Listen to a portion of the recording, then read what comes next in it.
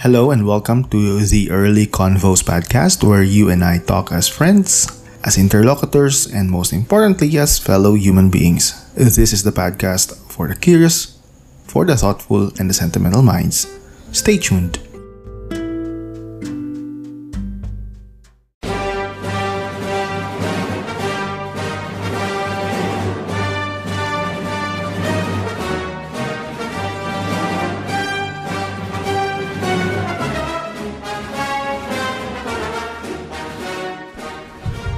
Hi, so the election is now over and PPCRV and COMELEC are tallying the results, and it's gonna be days from now malalaman na natin through the Congress kung sino ang nanalo. But it all points to another Marcos presidency because apparently hindi pa sapat ang 20 years ng kanyang ama, so dagdagan pa natin ng 6 na taon ng kanyang anak. So this video will be divided into two parts. The first part would be directed to BBM supporters na may rational minds. I think you are acting in good faith. I think you are rational actors. So first part para sa inyo. The second part is for those na hindi mga BBM supporters and nagboto according to their conscience. Okay, for the first part, sa mga BBM supporters, so congratulations. Your side won this time. I can't say I'm happy for you, although all I can say is that if you did it with principles, if you did it because that is your moral conviction, well, fine and good. I did everything I can in my little power.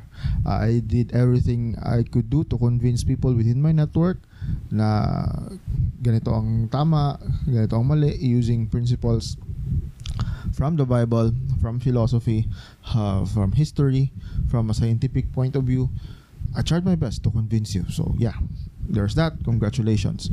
Pangalawa, hayaan nyo kami ang mag-process. Hayaan nyo kami ang mag-process because we were invested in this. We think na yung future ng next generation, we think yung future, yung immediate future namin ay apektado dahil mananalo ang isang taong sa tingin namin ay hindi qualified, na sa tingin namin ay hindi nagbabayad ng buwis because the court said so, na galing sa pamilyang may history ng plunder because the court said so. Yun lang. Hayaan nyo kami ang mag-process, huwag nyo kaming persahin dahil kayo, di naman lang kami kayo pinersa. You may think na pinersa namin kayo to vote for another candidate, but no, we did not. We used to reason. And ang nagkataon lang na yung mga tao na nagmamanipula ng algorithm na nakikita nyo sa Facebook, ang sinisend sa inyo is that pag kino-convince kayo, pag ini-educate kayo, ay pinupersa kayo. No, hindi naman. Wala namang persahan. It's a democracy. Nobody compelled you.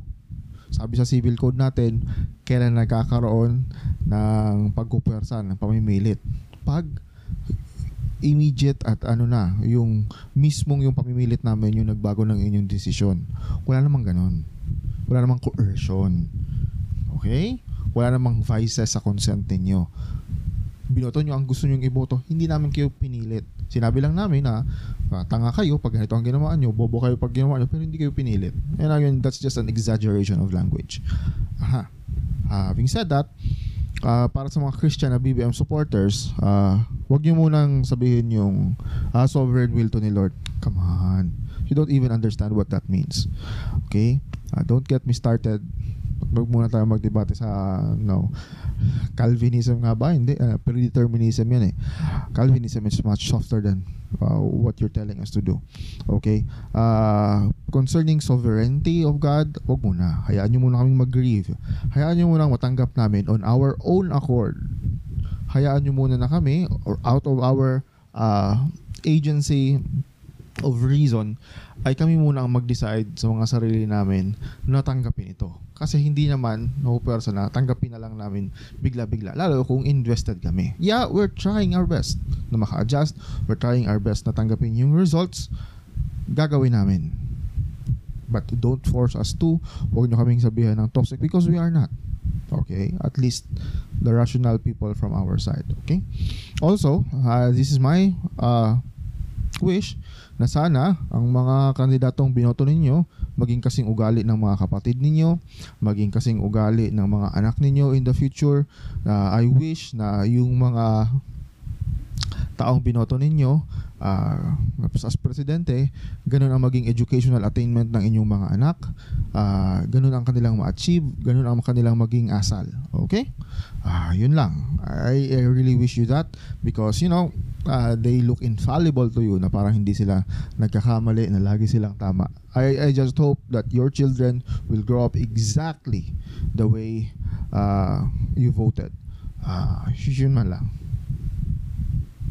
Of course, that's tongue-in-cheek. I really don't mean that. Hindi naman. Okay. Ito na, para sa mga kakampink. More narrower, mga kakampink who lives with a Christian worldview in mind. Sabay na rin natin ang ilang mga agnostic. Yung mga atheist, hindi ko alam kung paano ko yung sabay dito. Okay. Having said that, we should learn to accept that the majority has decided. We must submit to the highest authority in this land. And the highest authority in this land are not the elected leaders. The highest authority in this land ay hindi yung mga pinag-aawayan natin ng mga kandidato. The highest authority in this land is the voice of the people. Of course, God is higher above us all. Pero yung sinasabi natin na immediately nandito, according to the Constitution of the Fifth Republic of the Philippines, the biggest authority, the highest authority is the will of the people. That much is enshrined in our Constitution, nandun siya sa preamble. Okay? So we'll have to accept that this is the will of the people and we'll have to live with the consequences. Is it okay to be sad? Yes. But should we be bitter about it? No. We can be sad without being bitter. Again, hindi ko dinidiktahan na huwag kayong maging bitter. You will go through a process. You will go through bitterness. Pero sana huwag kainin yung pagkatao ninyo ng bitterness na nararamdaman ninyo ngayon. Okay? There is so much in this world above politics, although politics play a major percentage kung paano tayo mamumuhay. It's not everything in life. There is so much more to life than just this. Okay? Wala tayo kasing control over sa kung ano yung government na mayroon tayo kapag nagpag-decide na ang majority. The good thing is, we live in democracy. We live where ang sinusunod natin is the rule of law, not the rule of man. Ang pinagkaiba sa Old Testament times and sa New Testament times, ang mga rulers ay mga tao. Yung authority ng government ay embodied doon sa tao. And this democracy thing, where people choose their leaders, na hindi ginagamit ang tinatawag natin na divine appointment or may divine right ang mga monarch. This is a relative new thing. This is an import na makuha natin doon sa mga Americans in the United States of America during their Declaration of Independence. Ito yung modern form ng democracy na meron din tayo. And the good thing about it is, hindi ang majority ang nag-rule, kundi ang ating batas. It just so happened that when we decide who our leaders would be, ang nananaig is yung will ng majority. But does that mean that the majority is always right? No. Does that mean that the majority will rule over us? No. What will rule over us is our rule of law. So we have to respect the democratic process kasi in-expect din natin na kung tayo yung nanalo, na i-respeto din yung democratic process. I think it will be moot and academic right now to question kung ano yung numbers ng COMELEC. I hate to say it, but I don't see enough reason na sabihin na may dayaan. There are numbers na pinapakita ang linear progression ng pagpasok ng mga results. There's something fishy about it, but will it be enough na ma-prove sa court na may dayaan? I am hard-pressed to say that it is enough evidence or that it will be admitted as evidence. Ang mahirap dito, yung court natin is a court of evidence. Kung sino yung mag-allege na may dayaan, sila yung kailangan mag-prove. Hindi pwedeng sabihin na obvious lang naman. As it says, as I look at things, wala namang hard evidence na makaka-overturn ang decision ng majority ng mga tao. So there's that. Having said that, ano yung mga dapat natin gawin? Will I recommend a revolution? No. Hindi natin kailangan ang revolution at this point in time. Hindi revolusyon ang solusyon dahil natalo ang kandidato na gusto nating manalo. I am discouraging people na magkaroon lang ng another revolution because that's exactly what these people want. Yang mga yan, they will have more reasons to declare martial law and suspension of some of our rights kapag nagkaroon ng revolusyon. Okay? Sana huwag pumasok sa ating mga damdamin na magkaroon tayo ng rebellious heart against the leaders that the authority, the people in this country have elected. We may not like them, but we should not rebel against them. What should instead we do is to pray for and cooperate with the current administration and the next administration para ma-achieve natin yung mga ideas na embodied sa ating constitution.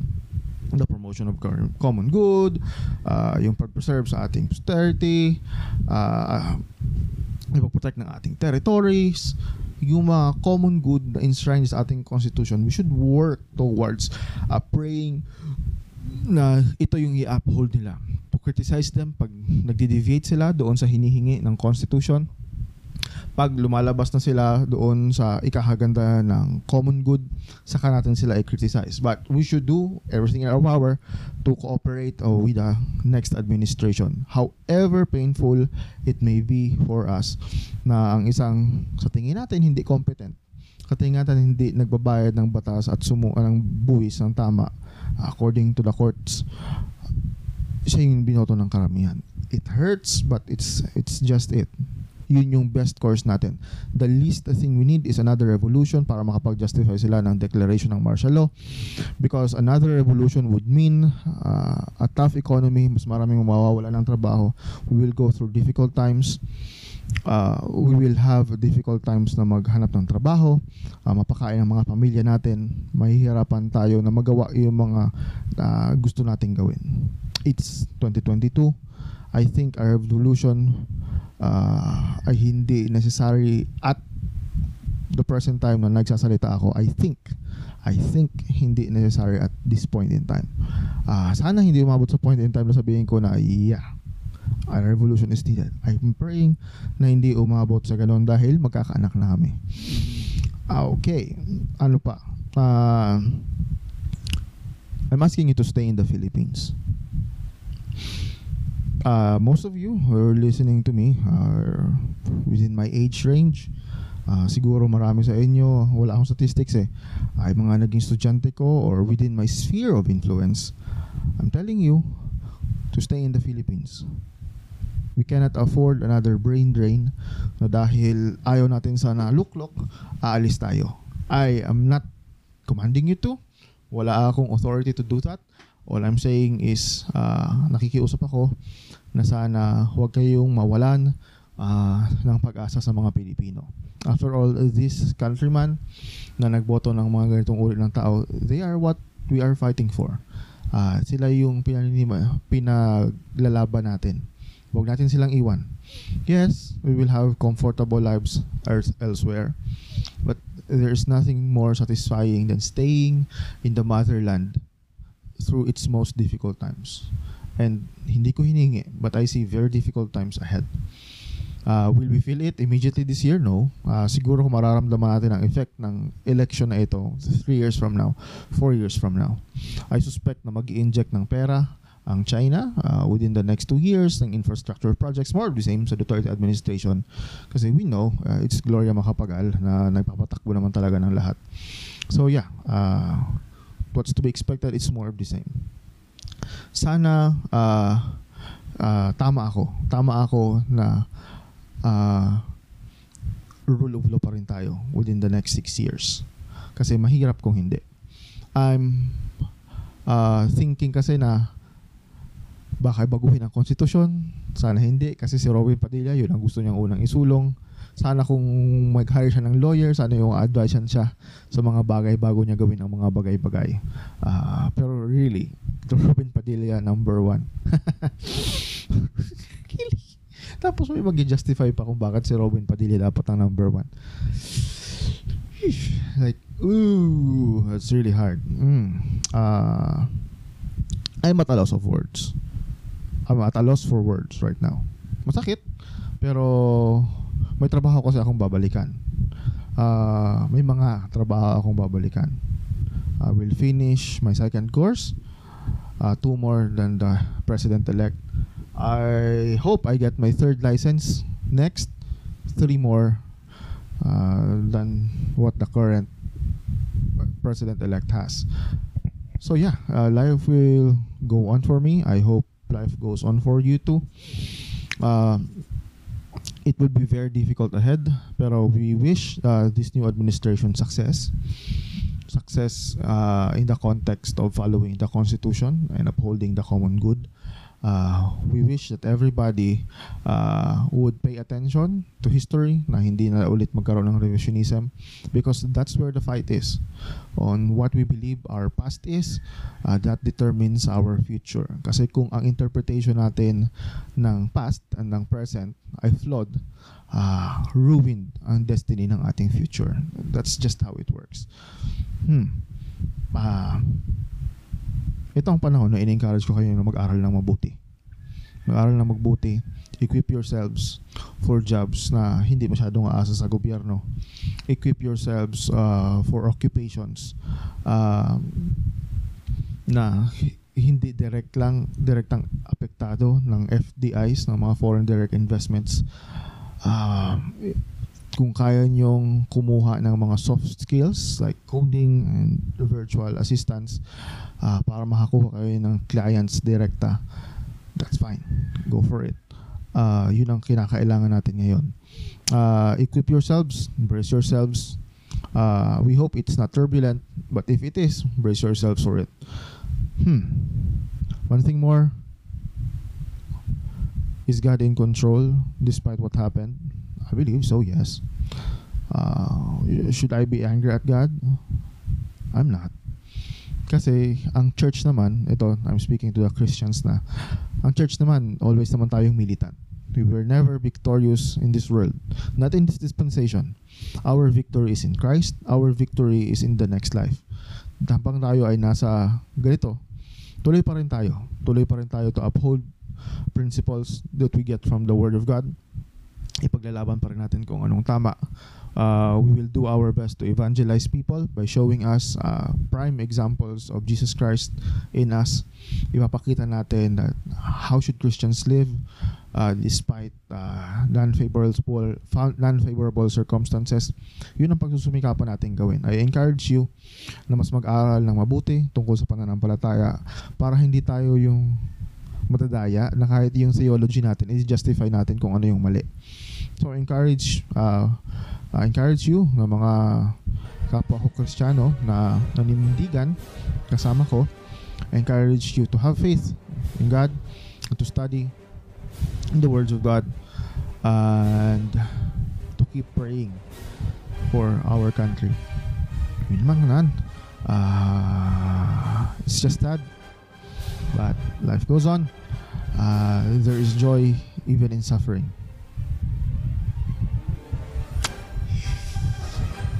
Thank you for listening.